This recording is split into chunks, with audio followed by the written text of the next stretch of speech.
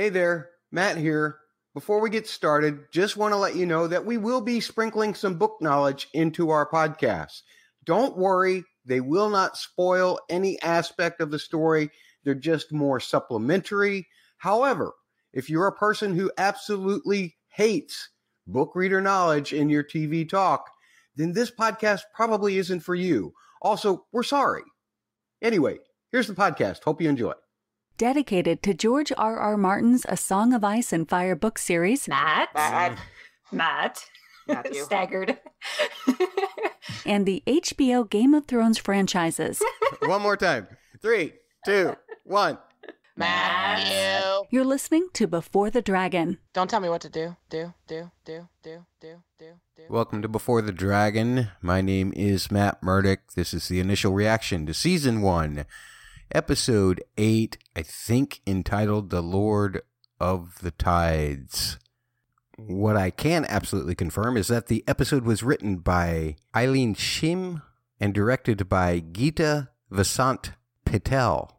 My episode rating for this episode of House of the Dragon, 9.3 out of 10. A high score, but I did have some issues with it. It's just about 9.2 of that 9.3 goes to Paddy Considine.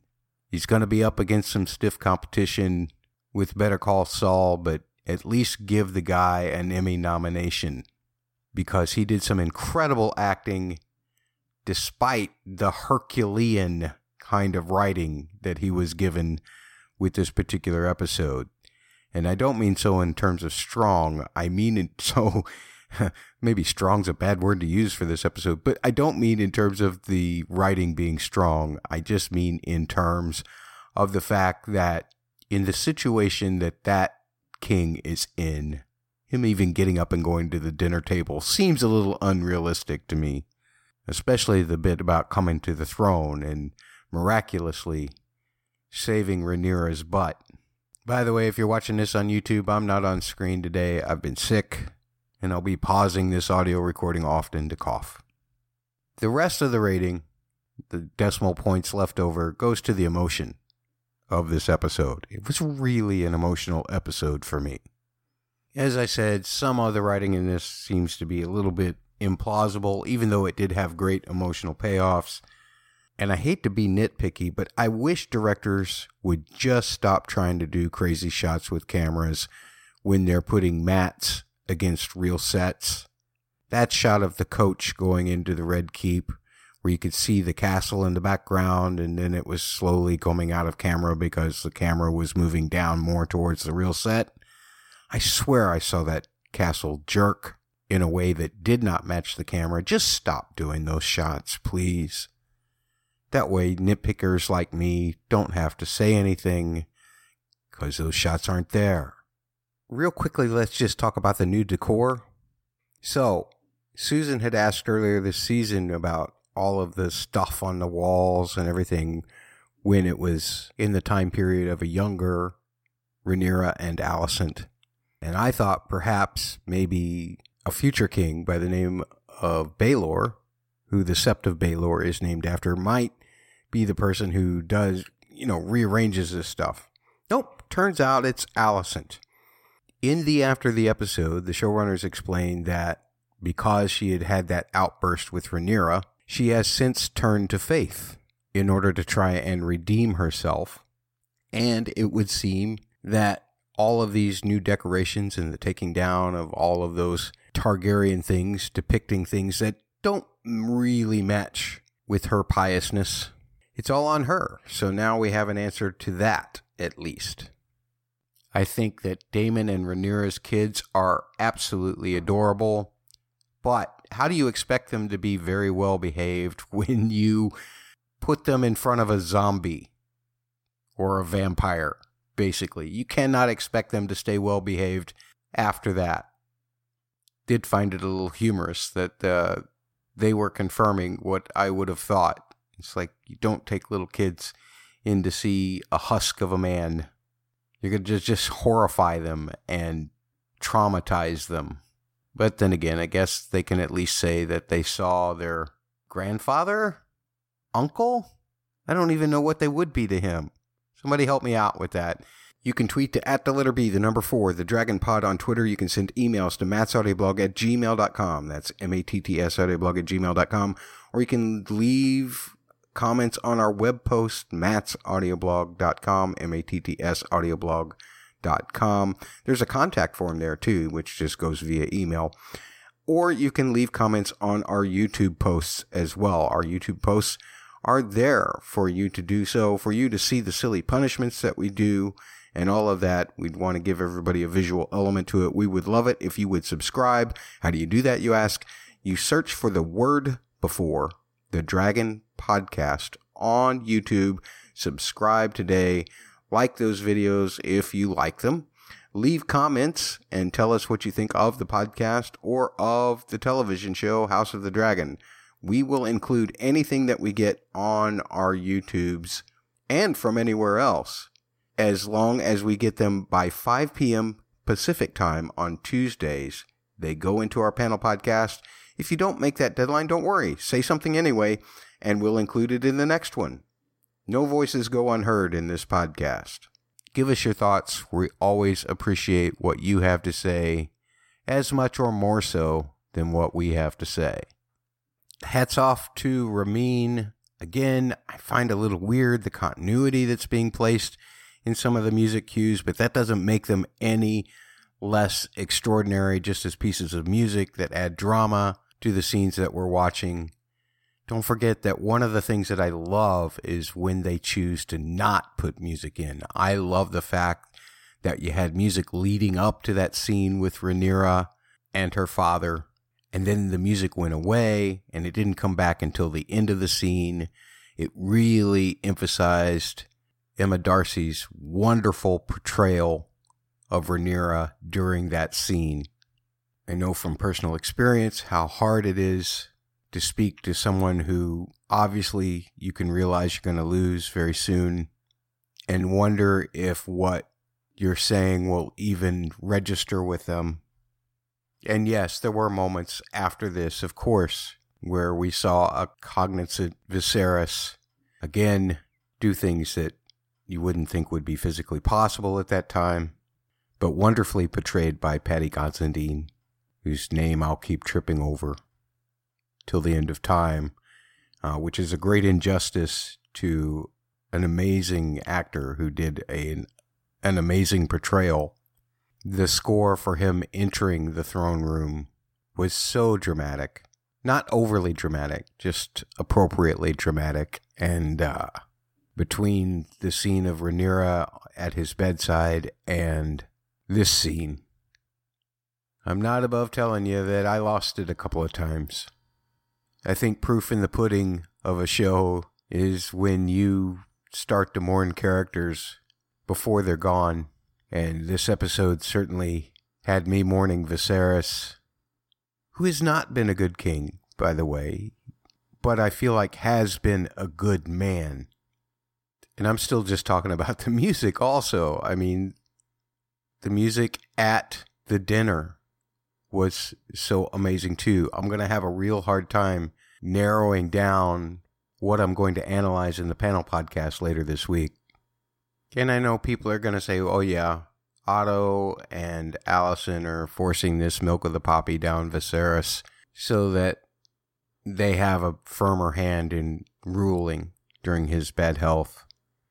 But the truth of the matter is that after you see Viserys walk into that throne room, I can't help but feel like they were really actually just trying to look out for Viserys himself.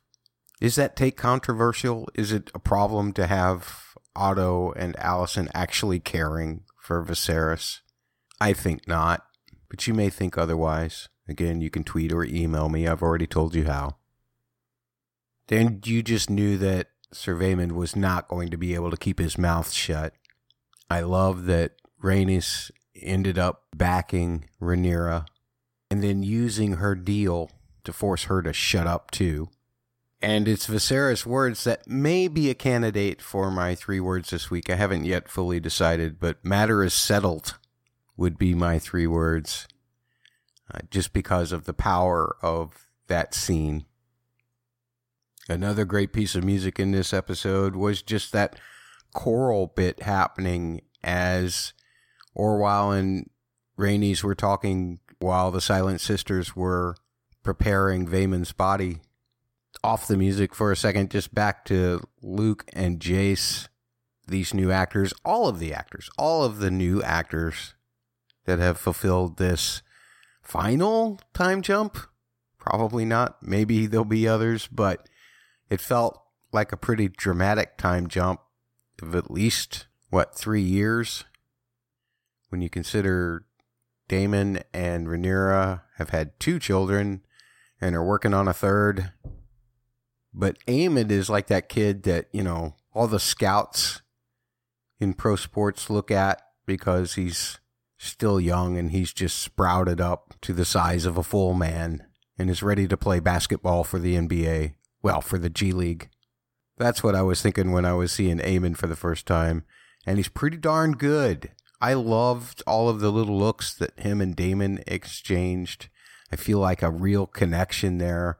I don't know if it is that Aegon looks up to Daemon or if he's the one person in the room that he actually fears. Aegon himself is still a complete butthole. Based on what they've given Aegon, I don't think we're supposed to like him at all. Not even supposed to feel sorry for him because he kind of revels in his being a jerk. Helaena obviously doesn't care because she's just too busy dreaming. The thing she said of note this week, I think as one of the toasts were concluding at the dinner table, beware the beast beneath the boards. You know that our friends over at the Joffrey podcast are going to have a lot of fun with all of those bees. And just the symbolism of the boar being placed right in front of Aemond. And of course he is the one who cannot resist doing the toast to set everybody off and break up what was otherwise a lovely dinner. I was very moved by Rhaenyra's speech. Not sure how much I believe it, but I was very moved by it. Maybe it was genuine. And Alicent's return. I was genuinely involved in both of them trying to make amends a little bit. And then, of course, the issue comes right back up, as brought up by Aemond. I know that Jace was about to go off earlier with Aegon's buttholdness with his future betrothed, but he did manage to take the high road, which actually brought up one of the actual funny moments of the episode. There were very few. For me, this episode was very serious and very sad, but one of the things that I loved was the way that Viserys was kind of saying, good job, and then after Helaena gave her speech, Otto was saying, good job. It was wonderful to see the grandfathers or fathers cheering their kids on for making good speeches, which are any of these kids old enough to actually drink wine? Not sure. Wouldn't matter to butthole Aegon because I think he's been drinking since he was 5 by the way that he drinks so much. And even Helaena complains about, which was also funny. But most of that just kind of pales into the overarching darkness that is these two families that still don't like each other at all, are just trying to make the patriarch of the family happy one last time. Great music during this ending as well. Yeah, I know that he insisted that they dance, and then Ramin took the lively part of it and turned it into something very solemn. And of course, I'd be letting our book reader listeners down. I won't expand upon this, but Eric, I love that even Alicent still gets them confused, and I loved seeing them sparring in the courtyard as Jace and Luke are coming down to see Aemond just really take care of Criston Cole. Was Criston Cole sloughing, or can he really just not handle Aemond that well anymore? It's a good question. I like seeing Criston Cole get bested anytime that I can, even if he is sloughing. Still makes him look bad, which he is. And I don't know that I have too much more to say, except for the fact that there's your Christmas episode. All of the warring factions putting down their arms one Christmas night so that they can all have peace on earth one last time, because you know it ain't gonna stay this way. For our Seven Hells game this week, I watched as closely as I could, but I couldn't tell you exactly. If you think I'm wrong, be sure to tweet me at the letter B, the number 4, the Dragon Pod, or you can send emails to mattsaudioblog@gmail.com. But I didn't catch anything getting broken by the people who we had drawn last week. Everybody escaped. Well, Kelly had drawn an instant death, so she will be paying that this week in our panel podcast. She has chosen for her punishment, John is always right, because she says she was so inspired by his performance of Holly is always right. And I don't know if that's a comment on John or if that's a comment on Holly, because John shouldn't have been agreeing with Holly so much. But I better just leave that alone, or I might have a mutiny on my panel podcast later this week. At any rate, that's what Kelly has chosen. My 3 words for now still remain matter is settled, although beneath the boards also comes to mind. Let me know which you think is better, and be sure to send me your 3-word descriptions and your best coupling for the episode, which I haven't even really thought about that much. Maybe it should be Viserys and Dreams, because dreams that he has caused nothing but trouble. Obviously, Alicent at the end at first thought that he was talking about the dream that he had discussed with her, but then she's realizing that there's something else going on when he starts talking about it being Aegon, or whether she misconstrues that he means Aegon his son rather than Aegon the Conqueror. Not sure. But I don't know that Alicent really knows anything about this prophecy, but she obviously took his words as meaning that she should make sure that her son rules instead of Rhaenyra. When in actuality, I think what he was saying is he thought he was talking to Rhaenyra and saying that she has to be the one. But can you really blame a guy who is just moments away from death for not exactly being clear with what he's talking about, or even being clear with who he's talking to? Just to recap, with all of these changes again in people doing the acting, 0 issues. Everybody did a good job picking up where their predecessors left off. Emma Darcy was amazing this episode, as was Olivia Cook, as was Matt Smith. I didn't mention the fact that the White Worm is back. And was that Talia who came to report to her? Is that who is doing the reporting now from within the Red Keep? You got to let me know that. Tweet at the letter B, the number 4, the Dragon Pod, because I'm not going to go back and watch it again until we do our podcast. So I want to hear from you before that. Spoil it for me. Who was that? And all of these wonderful things points once again to Paddy Considine, whose name, maybe I said it right that time, I'm not sure. But he really gave us the Hamlet this season.